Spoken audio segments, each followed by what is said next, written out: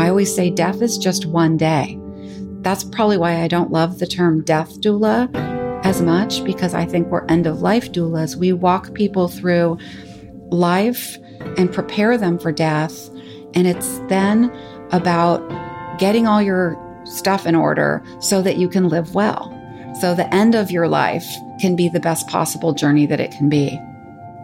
When I first saw Diane Button's article on being a death doula, I was intrigued. A death doula? I didn't even know the job existed. Now that I know, I am so glad it exists. What an important job to have a skilled and compassionate person whose expertise is helping people to take action on their legacy and to help resolve the unfinished business in their lives and relationships. In the article, Diane shared the lessons she learned about living from the dying. She calls them the wisdom keepers. Considering the name of this podcast is All the Wiser, we have a lot to learn from Diane and the wisdom keepers. So today on the show, Diane is going to share those lessons with you. And trust me, you are going to want to hear them. I'm Kimmy Culp, and this is All the Wiser, a show about hope and possibility on the other side of pain. Diane Button is a practicing end-of-life doula. She is a lead instructor at the University of Vermont's End-of-Life Doula Certificate Program and a founding partner at the Bay Area End-of-Life Doula Alliance. She is the author of the best-selling new book, Dear Death, Finding Meaning in Life, Peace in Death, and Joy in an Ordinary Day. We talk about how she got into this line of work, her advice on what to say when someone you know is going through something difficult, the 6 questions she asks every client, what really brings people joy in the end, and lastly, how to live well so you can die well. And now I bring you the wise and wonderful Diane Button. Hello, Diane, and welcome to All the Wiser. Thank you. Thanks for having me here. Diane, how would you introduce yourself? Well, it depends on who I'm talking to, but if I was talking to one of my peers, I would say I'm a death doula. If I'm talking to a lot of people out in the world, I might say I'm an end-of-life practitioner or an end-of-life doula. I'm also an instructor at the University of Vermont, so I teach an end-of-life course, so I might say I'm an educator. I think sometimes when you use the word death, it might scare some people away, so I try to be a little bit more gentle, but in truth, I'm a death doula. What is a death doula for people who don't know? A death doula is a companion to the dying and a support for their caregivers and loved ones. So we're completely non-medical. Hospice, doctors, that team, the nursing team, they take care of the medical side of end of life. And the doulas, we come in and we hold space for the spiritual, the practical, the emotional things that might be going on around end of life. And we just make ourselves available to have those hard conversations, to work through what might be coming up for our clients that is keeping them from feeling comfort and peace at the end of life. So before we dive into what brought you to this work, and there's 2 really beautiful stories, can you tell me a little bit about the backdrop of your life and growing up, your origin story? Sure. I grew up in San Francisco and I had a pretty normal childhood, and I started to go to college, but I actually had a bullet hole in my leg. When I turned 19, I got shot. It was an accident, but it kind of changed the direction of my life. And I went traveling and sort of seeking and spent a lot of years just kind of having some deep spiritual thoughts and existential moments before I came back around. And then I got involved in the travel business, and I also opened a restaurant. So I owned a restaurant in Northern California for 10 years before I got into end-of-life work. So that's the nutshell. How did you end up being shot in the leg? It was an accident in my house. A gun went off. actually in the garage, and I was upstairs in my bedroom. So the bullet went through the garage ceiling and into my leg and then out into the wall. But it's those moments that make you pause and think about life and what's important. And that really shifted, I think, the entire direction of my life. Yes. So traumatic. And I imagine brought such a deep flood of emotion and thought, and probably an early recognition of mortality. Yeah, I really hadn't ever linked those before just now, but you're right. And there would be two people in your life who would play a pivotal role in the work you're doing today and the conversation we're going to have today. So can you share with me those stories? Sure. The first story was the death of my grandfather. It was a very, very long journey, but the final day of his life was really where it all happened for me because I loved him so much. He was my hero. He was a plastic surgeon in California, and he specialized in treating burn victims. And I knew that he had seen some unimaginable pain and suffering and loss. And he was always very humble and calm and quiet. And he was dying, and I was holding him in my arms, and he let out his final breath and he smiled, and he had this beautiful smile on his face, literally the most beautiful smile I'd ever seen on his face.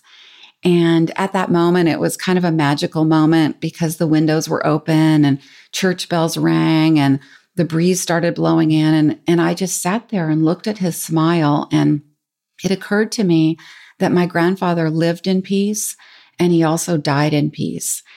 Then I started realizing that I hadn't asked him enough questions when he was alive.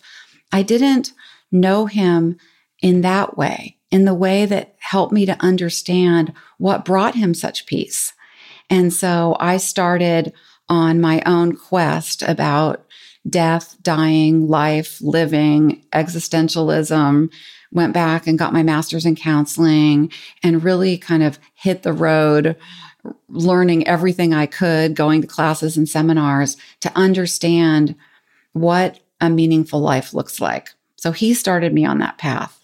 Yeah, just evoked this, it sounds like a fire of curiosity within you. Absolutely. Absolutely. Yeah.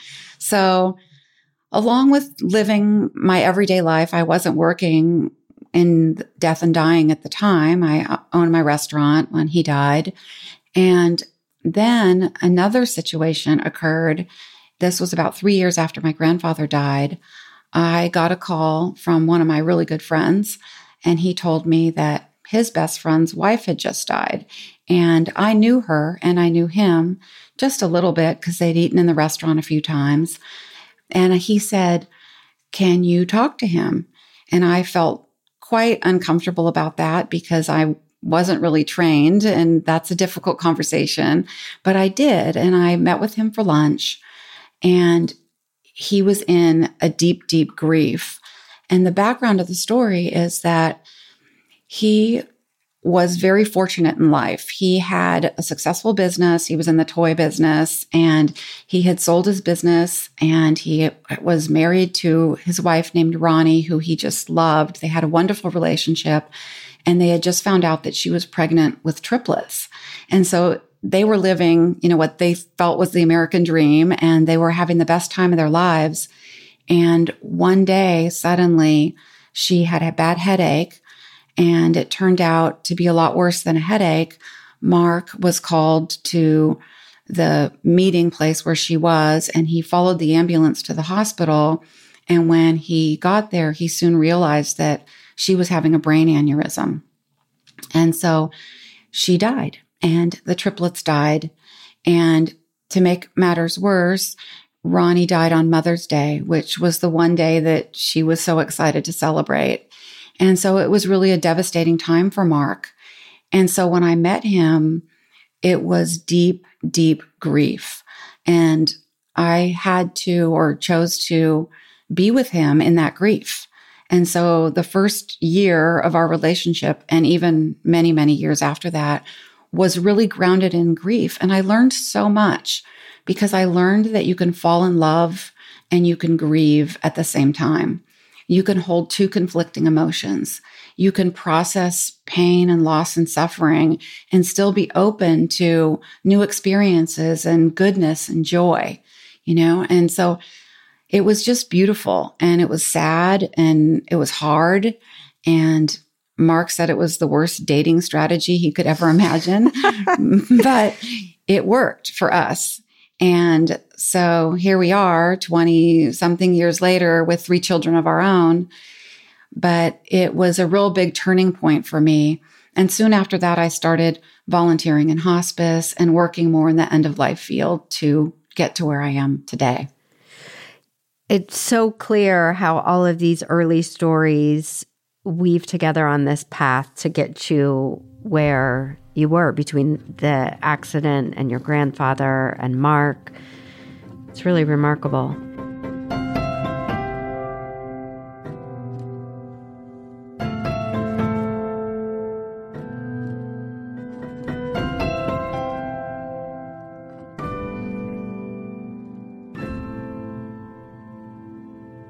Before we dive into the work and the incredible wisdom that you have inherited from so many, there was another chapter in your personal life that was really pivotal to your work and your understanding, and that was having cancer.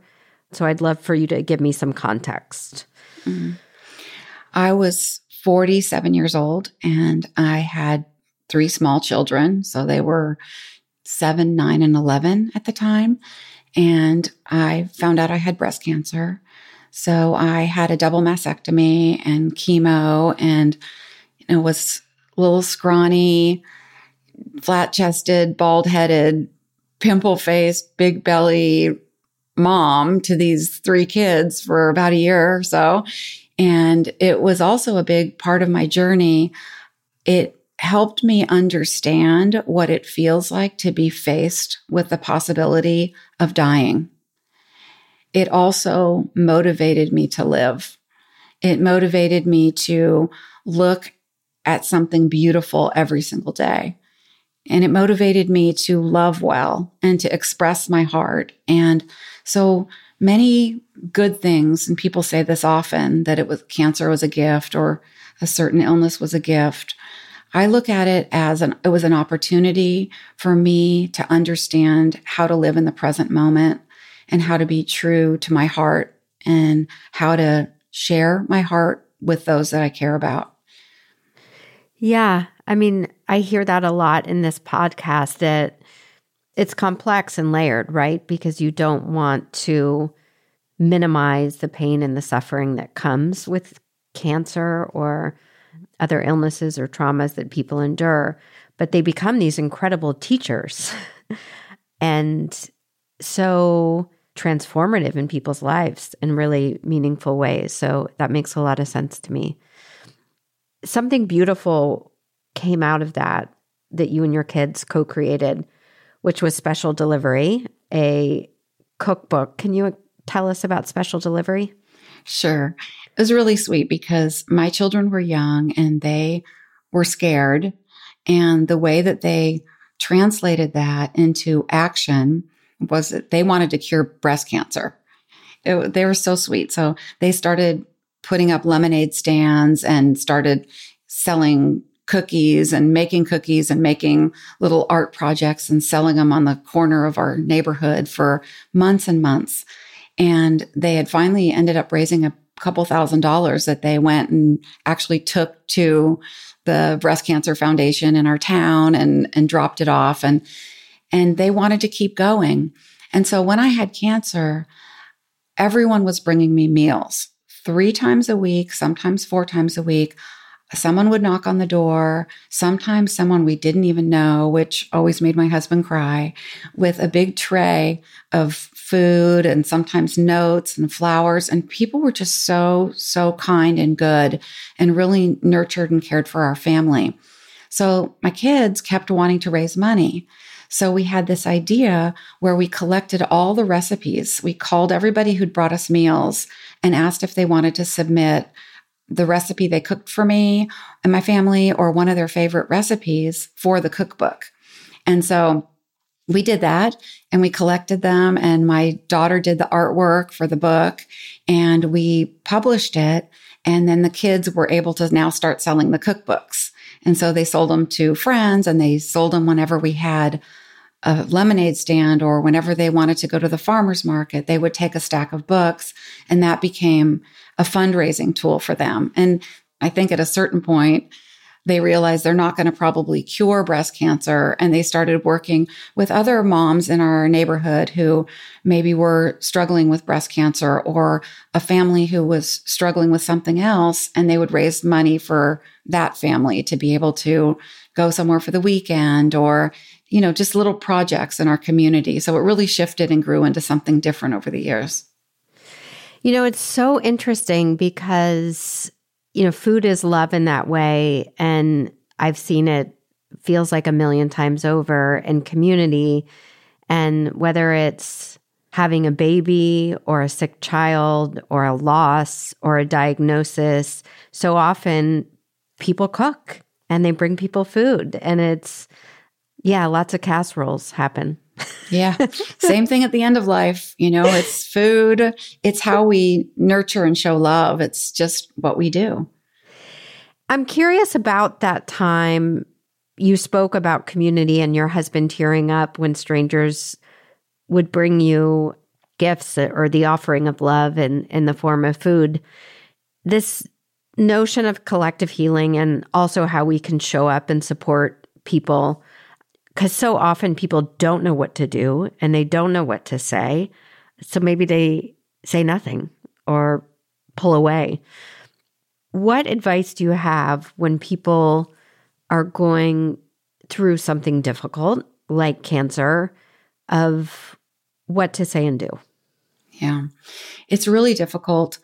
And I think one of the things is just to remember that the person that you're approaching is heartbroken and they're grieving, and there really is nothing that you can say or do that's going to take away their pain. So I think it's really about showing up. Just show up and offer someone a hug.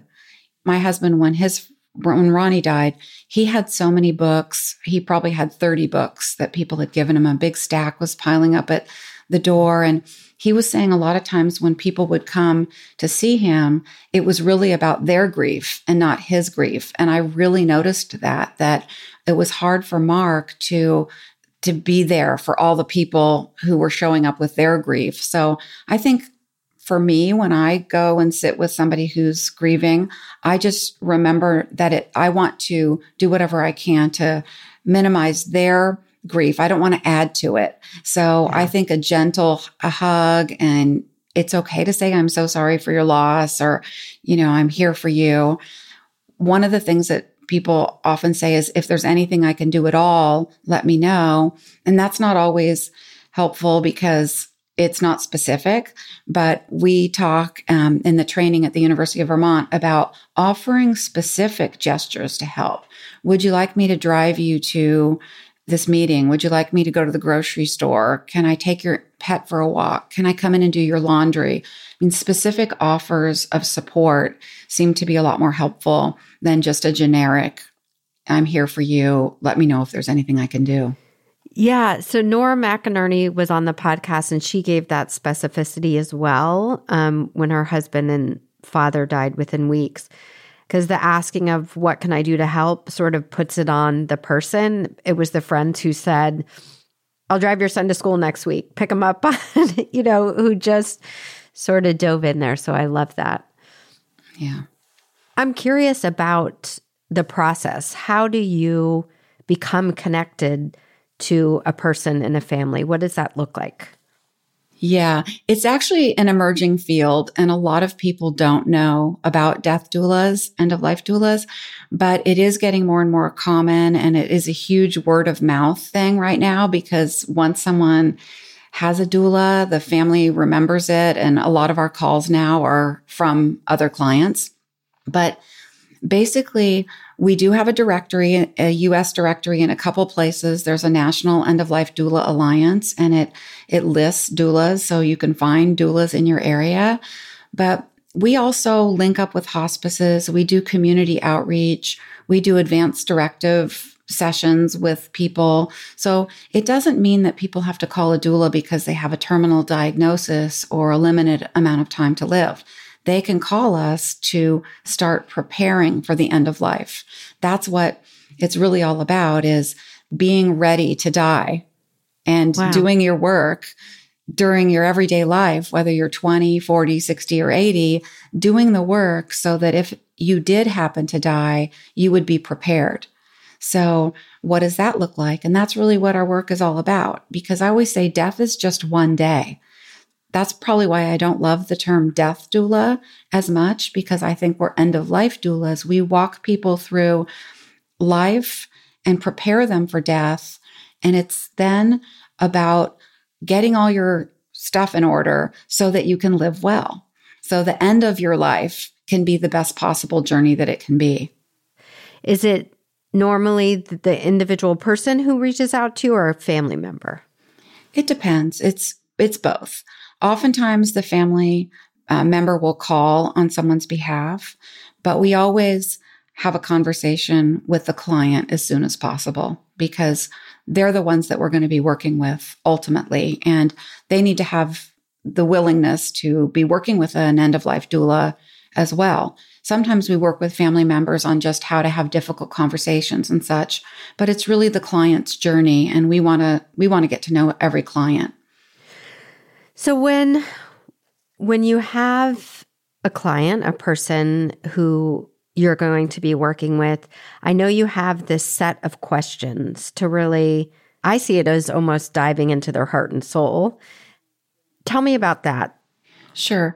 Well, this set of questions that I use has been distilled down from when I first started working with people at end of life about 15 years ago. And I used to step into somebody's house with 100 questions. But I've come to realize that when someone's facing the end of life and you introduce new people with a lot of questions, it takes time, it takes energy, and it takes away from their ability to be with those they love. So I try to be more efficient with my time when I'm with clients, but I still want to know what's going on for them. So instead of asking them if they slept well and how are their doctor's appointments and how things are going with the family, I have distilled it down to these 6 questions that I ask not in a super direct way, but I want to make sure that I know what is worrying them. That's the main question. Because if I can find out what a client is thinking about when they're laying awake in bed at night, then I have a pretty good idea of where the work needs to happen. They might be worrying about a spiritual thing. They might be worried about a spouse or a partner or a family member or a friendship that hasn't healed, or they might be worried about a medical appointment or pain and suffering or something that might have to do with the actual dying day. So I want to know what's worrying them. That's the most important question for me to understand what I need to do with them. But I also want to know what's bringing them joy, because if I know what's bringing them joy, then let's focus on that and let's make sure that whatever days you have left to live can be as joyful as possible. And then in some form, I always want to know what's most important to them right now. What matters most? I want to know who matters most. Who are the people that they want in the room with them? Who are the people they need to see before they die? Who are the people that maybe need a phone call because they haven't reached out and talked to somebody in years and years that they're thinking about? And then I want to know what matters most. What is most important for this client to talk about, to do? What needs to happen? What's most important to them to get ready for the end of their life? And I want to know who matters most. I want to know who are the people that are in their constellation that really matters. And with that question goes, what's left unsaid? Is there anything left that they still need to reach out and say to anybody? because then that's a blank slate. I'm actually starting to do that on myself every month. I ask myself at the end of the month those 6 questions. Who matters most? What matters most? What is left unsaid? What is left undone? What am I worrying about at night? And what's bringing me joy? Because it's sort of like an emotional detox. I'm starting to realize I can ask myself those questions and I can keep doing my work. And that's part of how I prepare for my own end of life. Coming up, Diane shares some common themes she hears from her clients, both about regrets and also the joys. We'll be right back after this short break.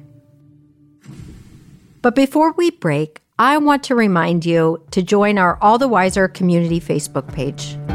We started this page so you can join in conversation with other folks like you, the people in this community. You can also interact with us. We would love to see you there. Hear your thoughts on these episodes or any episodes you'd like to hear in the future. You can find a link to our Facebook page in the show notes, or just do a quick search for All the Wiser community. See you there.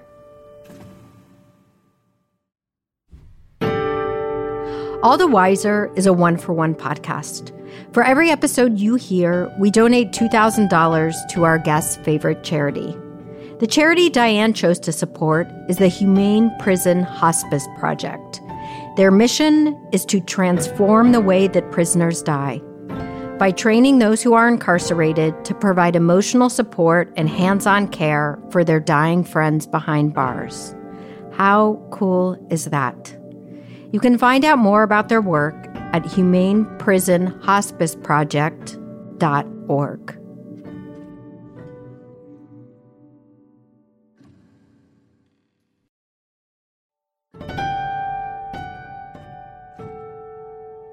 Some of the common themes that you see, and both the regrets and the joys, what are some of the common regrets as people look back at their time here on Earth?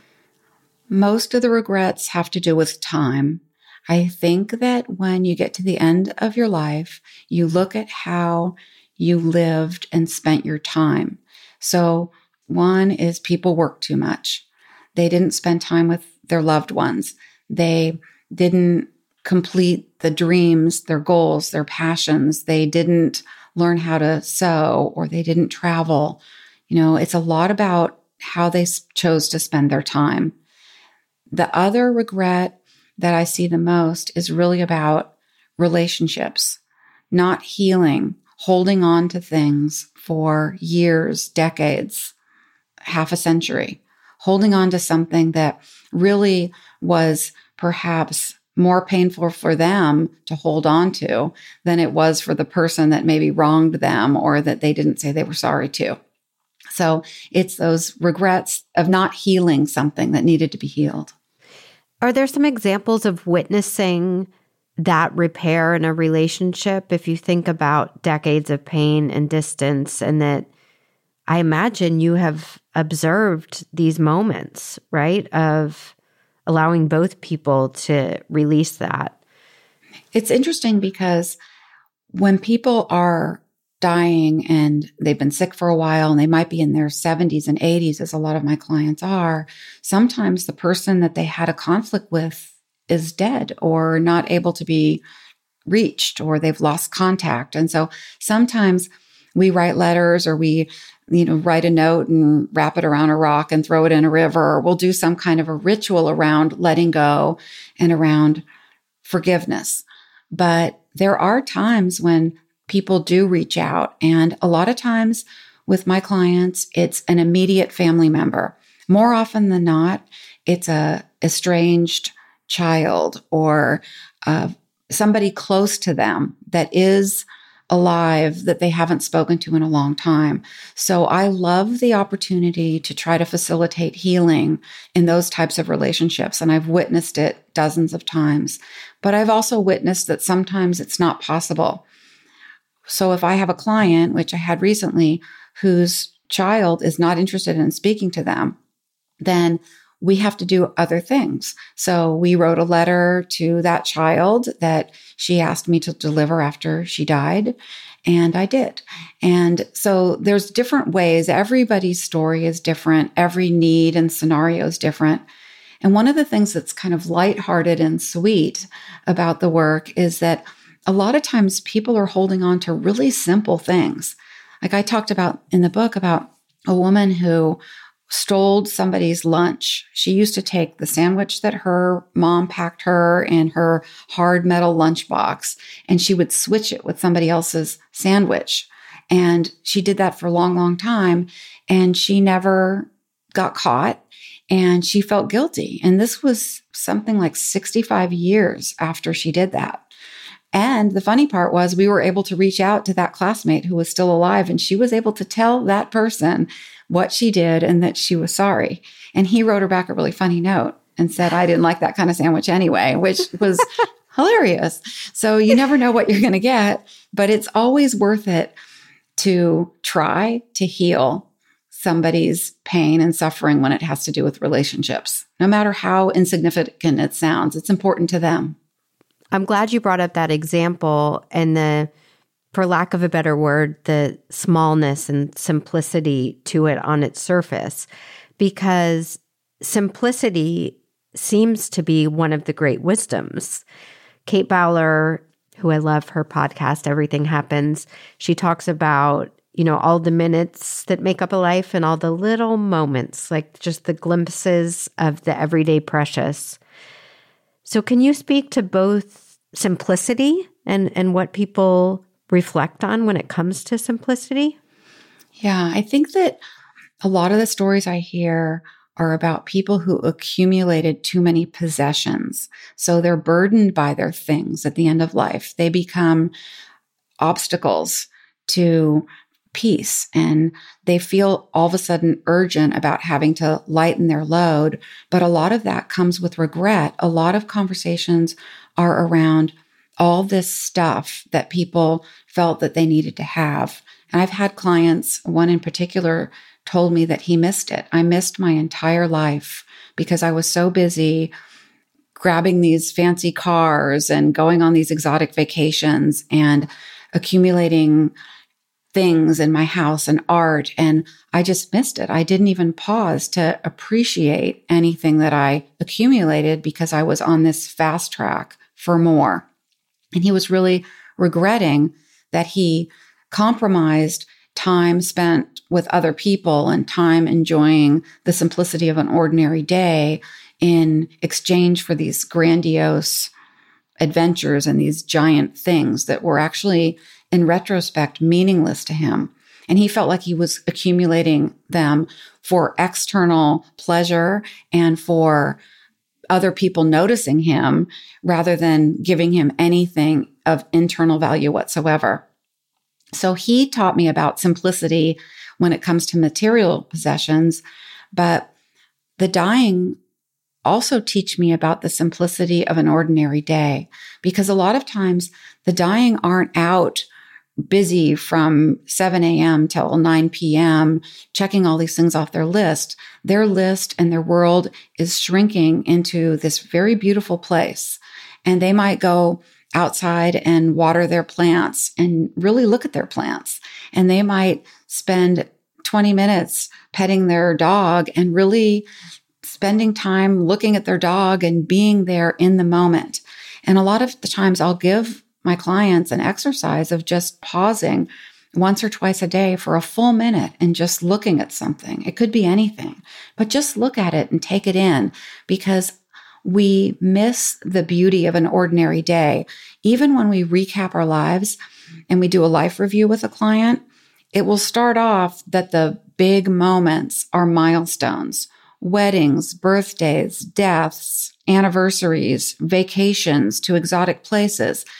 Then when you really peel away what brings you joy, people aren't saying the exotic vacation is joy. That's not joy. Or the wedding, it was great and it was fun. But what really brings me joy is that cup of coffee on my porch in the morning, or that friend who comes by, or that hummingbird that comes to my house every day, and those are the moments. And that is a great gift to know that. And what I love about the Wisdom Keepers is they are teaching us how to live through their dying process. And we can be any age, and we can take their knowledge and apply it to our lives in a way that helps us to be more present, so that we really are prepared to die at any time, which I think is amazing. And I want to talk about two practices. You just mentioned the life review. What is a life review? And if you have some examples of real people's reviews that you're comfortable sharing. Sure. One client I recently did a life review with, we broke her life down to decades. She really wanted to think about all the memories. She wanted to remember all the people she met in her life. She wanted to think about people who touched her life, like the postman that she talked to every day, not just her core, her constellation of people. And she wanted to remember the moments and the homes she lived in. So we spent many, many sessions. We did this during COVID. And so we spent many sessions. We'd do her early years, we'd do her 20s, her 30s, and it might be 2 meetings for each decade. And I would give her assignments to draw her house when she was a child and, things like that, or remember an outfit that she loved to wear. And that just triggered her memory. And we just had so much fun going through her entire life. And a life review, it's designed to be a joyful walk down memory lane for some people. But for some people, not everybody had a life that was all happy and upbeat. And most people have a life of ups and downs where they have, highs and lows and certain times of their life that they didn't enjoy as much. And in the life review with this woman, for example, there was an opportunity to revisit the good. And there was also an opportunity to heal and talk through and process some of what we call unfinished business, regret, guilt, times where there might have been shame that she was holding on to still in her 90s. And so that's what a life review generally is. Sometimes it's a lot shorter, where you might just go over a person's high points, but try to talk through with them to get to a place to think about what needs to be done. And a lot of it is determined by how much time we have with the client. Sometimes we're called when a client only has 7 days or 14 days left to live, and we have to do some quick work. And then other times we have years. And so it depends on how deep we can dig. But that's what a life review is. It's just a going over of your life to explore maybe some things that have been left unsaid and left undone that we can still work with. Legacy work is another big piece of what you do. And I want to talk to you about our societal collective resistance, fear of talking about death and dying, and the fears so much of us innately have. And one of the things you said is people are afraid of being forgotten, and that one way or the other, whether we choose to think about it or not, we all will have a legacy. So tell me about that fear, the fear of being forgotten, and the work of a legacy project. The work of a legacy project is twofold. It's tangible in that you can actually do a project. You can paint a picture, write a letter, create a recipe book of your favorite recipes of your lifetime. It is a tangible project that we often do that our clients can leave for their loved ones after they die. So what's an example? Okay. So I have had several legacy projects that involve what is already in someone's house. Because a lot of times when I do legacy work, people are bedbound or they're sick and they don't really want to go out and create something at an art studio or something like that. So I like to look around the house and see what's there. And what I realize is that most people have things that they really love in their house, a certain sweater, a certain piece of art, a certain something that's sitting on a shelf that tells a story of an experience that they've had in their past. So what I like to do with a client is I like to talk about all the people that they'd like to leave something to as part of their legacy to help that person remember them. And then we'll go through the house and we will just collect objects. And I tell a story of the most recent one that I did with a client who we went through the house and we collected a pair of ballet slippers and we collected a bunch of calligraphy that she had created with some quotes on it and some art. And we collected some postcards and photographs from a trip. And we collected a lot of gifts from her kitchen and from her little condo because she'd already downsized from one size place to a smaller place. So these were her very valuable things that she had with her. And she loved hats and scarves and she was very colorful. And so we collected some of those. And we then got together one time after several sessions of collecting everything and talking about them. And we wrapped them and we made cards for the people that she was going to leave them to. And that is legacy work and life review combined, because the legacy is these gifts that she's giving to people who she loves. But then it kind of becomes life review because we're talking, who was this person? What did this person mean to you? Why did you pick this gift for them? And let's write a card. What do you want to say to this person so that they remember you? What are the words that you want to share from your heart for this person? And then we'll have these gifts already. And so when the client dies, or maybe before, if the client wants to, we will pass them out to their loved ones. And I think it's a beautiful way of keeping my clients really active and involved and positive and upbeat and doing something productive with what already exists. Because really your legacy, it's from your past. It's your life. It's everything. It's your story. We're all going to leave a legacy no matter what. And so being able to consciously consider your legacy helps us live a meaningful life and is also a great way of creating projects at the end. Yeah, I mean, I can only imagine the introspection on how you'll be remembered and wrestling with so many aspects of that. It's true. It's interesting because I had done a thesis when I graduated from my master's program, and it was called The Components of a Meaningful Life, which got me really interested in understanding that dying well means living well. I mean, that's where that all came from. And one of the pillars of a meaningful life that I knew would be important and I thought would be the most important was love and relationships, because it's so obvious. You know, when we die, we usually want people surrounding us at the bedside. We want to say goodbye to people. But I think it was equally important with the people who I interviewed who were all in their 70s and 80s for this thesis, that the fact that they wanted their life to matter, they wanted to know they made a difference.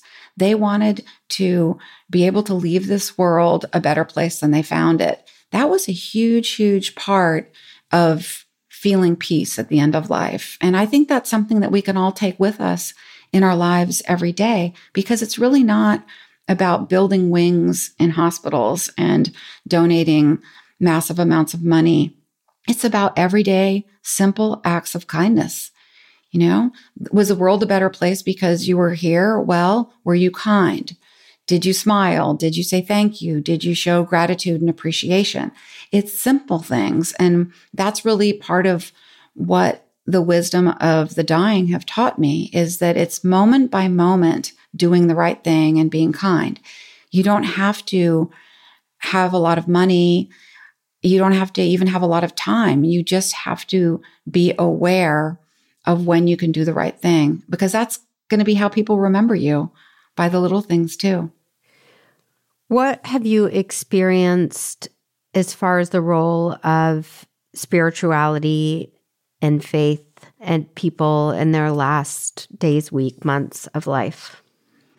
What I've learned is that your religion or your spiritual path or what you believe is really important, especially at the very, very end of life, because that is when oftentimes your world is closing in and you really do start maybe not leaving your house, then not leaving your bedroom, then not leaving your bed. And your world does start shrinking as you start closing down. And this can happen over a period of days, months, whatever. But once you start becoming internal, if you don't have a sense of peace with your spiritual beliefs, it can cause agitation at the end of life. I always try to have a spiritual conversation with my clients. I don't care what they believe. I don't care if they're atheist, agnostic. I don't care what their spiritual practice is or their religion is. But what I care about is that they're at peace with whatever they believe, because I've seen what it looks like when someone isn't. And it can really be frightening for people. So I think that that's really what my bottom line is just know what you believe and be comfortable with it. And if you have any questions, especially at the end of life, talk it through. You know, in preparing for this, I've listened to your interviews and researched your work, and you do a wonderful job of the transparency of it can be ugly, it can be messy, it can be scary, all these things. So I didn't want to have this conversation without addressing that. But also I was curious, we've talked a lot about the person who's dying, but we haven't talked about the people around them, the people who love them. Do you find that the person dying or the loved ones have a harder time with the process?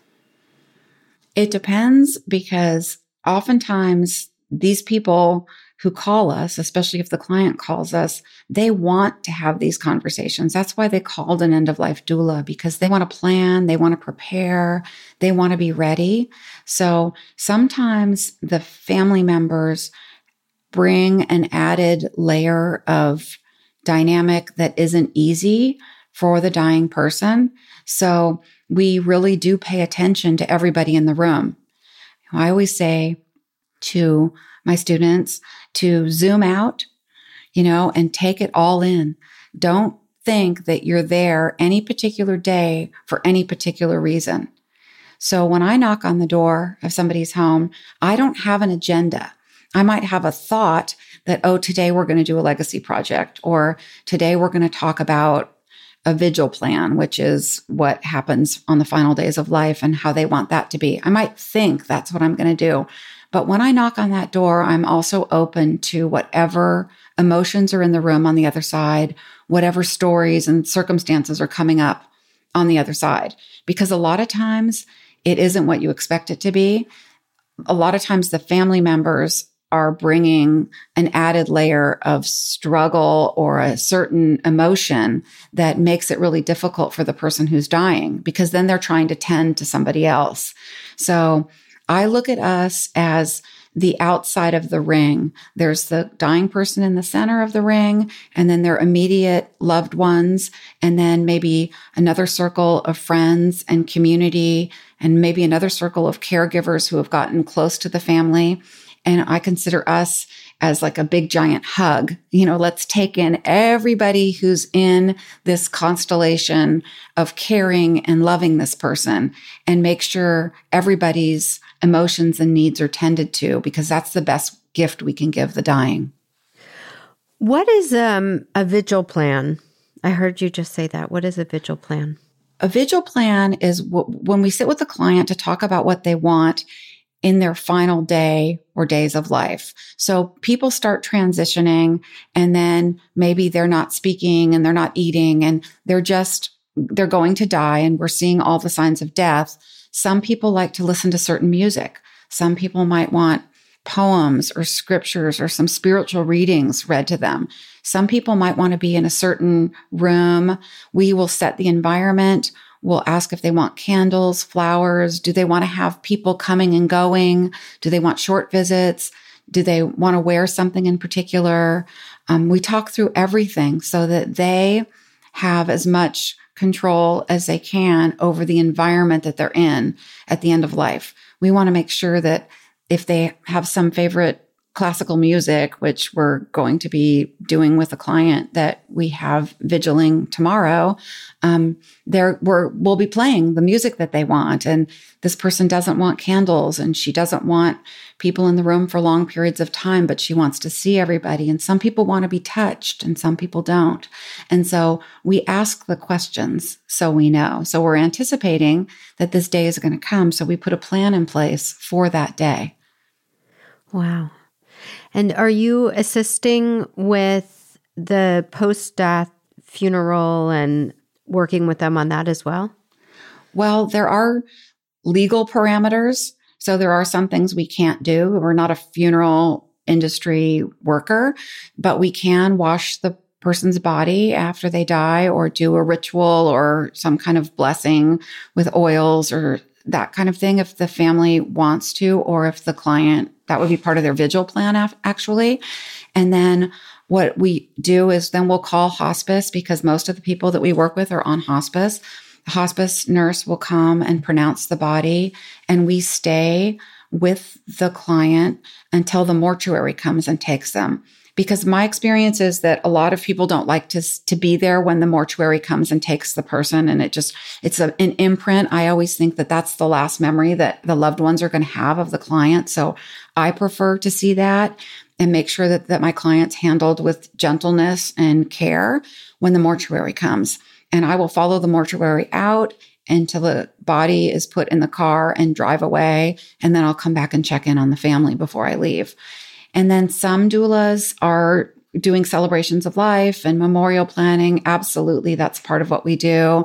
A lot of times we're involved in the funeral and attending. And sometimes I'll read a letter that I wrote with the client, maybe dictated it to me because a lot of times people can't write, and I'll work on that with the client. And sometimes I'll read it at a memorial. So we get involved in whatever level the client and family want us to afterwards. It's really unbelievable hearing you talk about this because it's as if you're almost the entire arc of the story of someone's life between the life review and the vigil planning and the celebration or the gathering. I mean, truly, the whole breadth of it in such an intentional, thoughtful way, an honest way about the hard relationships, the repair, or sometimes the repair that can't happen in the way that you wished. It's really, really remarkable. It's such a privilege. Yeah. You talk about your work with joy and that it's a privilege and it's a gift. And I think many people listening, even when you just shared that you're with the body after and following the mortuary, would say, how do you handle the darkness? How are you not, my guess is some people would even say traumatized. So how do you answer that question? I have a few answers to that question. Self-care is really important in our work. And I work in the San Francisco Bay Area with a group of doulas. And so we support each other.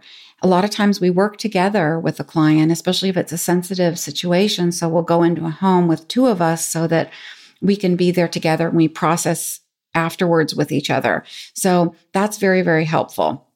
I find the work to be joyful in that even if it's sad, even if there's tears, even if it's heartbreaking and sad, I feel that it's a contribution to the goodness of the experience. In other words, it's sad and it's challenging sometimes, but if I can be the calmest person in the room, and if I can bring peace and a sense of a place to go if somebody needs to be held or somebody needs to say something, then I feel like I'm adding a layer of goodness to a very difficult situation. I have not been traumatized before. I have woken up feeling sad for a partner who I know is probably also up, not sleeping because they were having such a hard time when I left. And it is hard work in that way, but it's so beautiful. I mean, what we're really talking about here is how every single person, whether it's the person dying or a family member that I work with, teaches me something. Because it's when people are dying, it's very raw. It's very real. it's truth. There's no time for stuff that isn't important. And so, like, to me, looking into a dying person's eyes is like looking into the bottom of the ocean. I mean, you just see clarity and truth there. And so to me, that is why I see it as such an honor. And I realize that there's a lot of emotions bouncing all over, but for some reason, doulas are equipped with a heart that can take the grief and hold it, but not carry it, so that we don't go out in the world feeling awful for someone else's story. You know, that's not my story. That's their story. I'm just a companion on their journey. And that's how I process things. I don't hold on to them, and I definitely don't carry them because they're not mine to carry. Why do you think, as a society, we're so afraid of this incredibly natural thing that every human being on the planet has in common? Yeah. I mean, even just mentioning it, talking about it.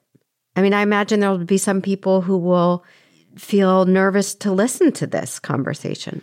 Yeah, we always joke about when we go to a dinner party or something and someone asks us what we do and they just kind of walk away, you know, it's like, okay, I'll go find somebody else. But I think that we have really institutionalized and medicalized death in our society, in our country, in many places in the world as well, to the point where the dying are those people, you know, they're not part of our everyday world. If you think back over generations where I think we were all death doulas, we were taking in our family members, or we all lived together in generational homes. So when the grandfather was dying, the grandchildren were in the house and they were part of it. And over time, we've changed death and dying to be something that we don't want to deal with. And so we don't address it every day, and we do our best to push it aside. And also, there's so much medicine these days that just keeps people alive longer and longer and longer. So a lot of people just kind of don't take in the fact that it's going to happen to them.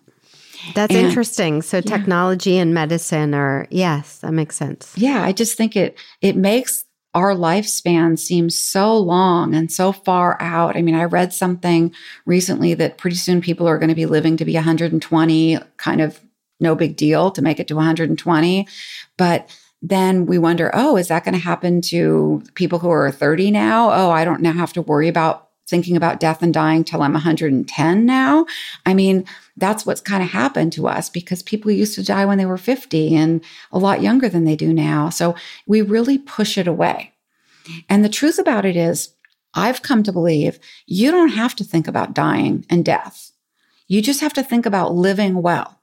Because if you're living well and you're living with meaning and purpose, intention, you know, a solid spiritual foundation, whatever that means for you, and you're doing your work every day, you don't have to think about death and dying. I mean, it's great for the people who are now starting to wake up and realize, wait a minute, I am going to die someday. I want to be ready.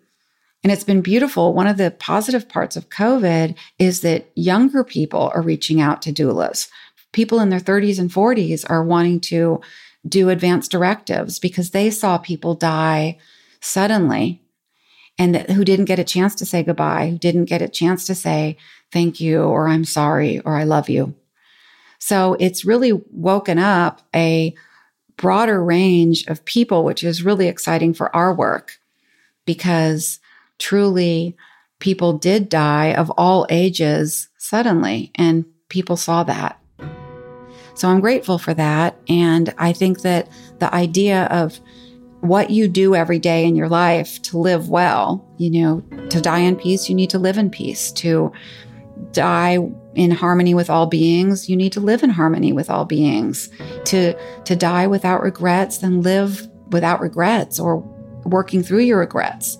You know, it's all about what we do in our day-to-day living that prepares us for dying well. From the gift of the wisdom keepers passed on to you, is there one call to action or piece of advice you want to leave listeners with? There's so many lessons, but the one that's coming to my mind is just the word pause. Because I think we're running through our life so fast. And one of the hardest clients for me just hit a wall after going through life at rapid warp speed, only to get a diagnosis and have only a few weeks left to live. And that word pause has come up several times in the last few weeks. And I would just say, if we could all slow down a little bit, find something beautiful to look at for 1 minute every day. It doesn't have to be long periods of pausing, but just pause and check in with yourself. Ask yourself how you're feeling. What's your environment feeling like? Is there anybody in your space who needs to hear something? Just slow down, because I think we're missing it by being on this fast track. Yeah, all of those precious, real moments that make up our lives. The ordinary day. Yeah. Diane, thank you so much. You are certainly a gift in this world, and today a gift to our listeners. And I'm so grateful to know you. Thank you. So nice to meet you too. Thank you for listening to my conversation with Diane Button. I hope you loved listening as much as I loved making this episode. I am so intrigued by Diane and drawn to her incredible work. You can learn more about everything we talked about today and dive even deeper with Diane's book, Dear Death, and the companion workbook, which I personally think could be incredibly helpful for anybody who is caretaking or caregiving right now. Both are available on Amazon, and the link is in our show notes. I hope you'll check it out, and we'll be back next week with A Little Wiser to discuss this episode and more. This has been All the Wiser, produced by Erica Gerard of Podkit Productions. Our associate producer continues to be the excellent Tara Daigle. And our editor and composer is John LaSala, who's not half bad himself. And of course, our host is Kimmy Culp. And I get to do the sign-off this week. So until next time, take care of yourself and each other.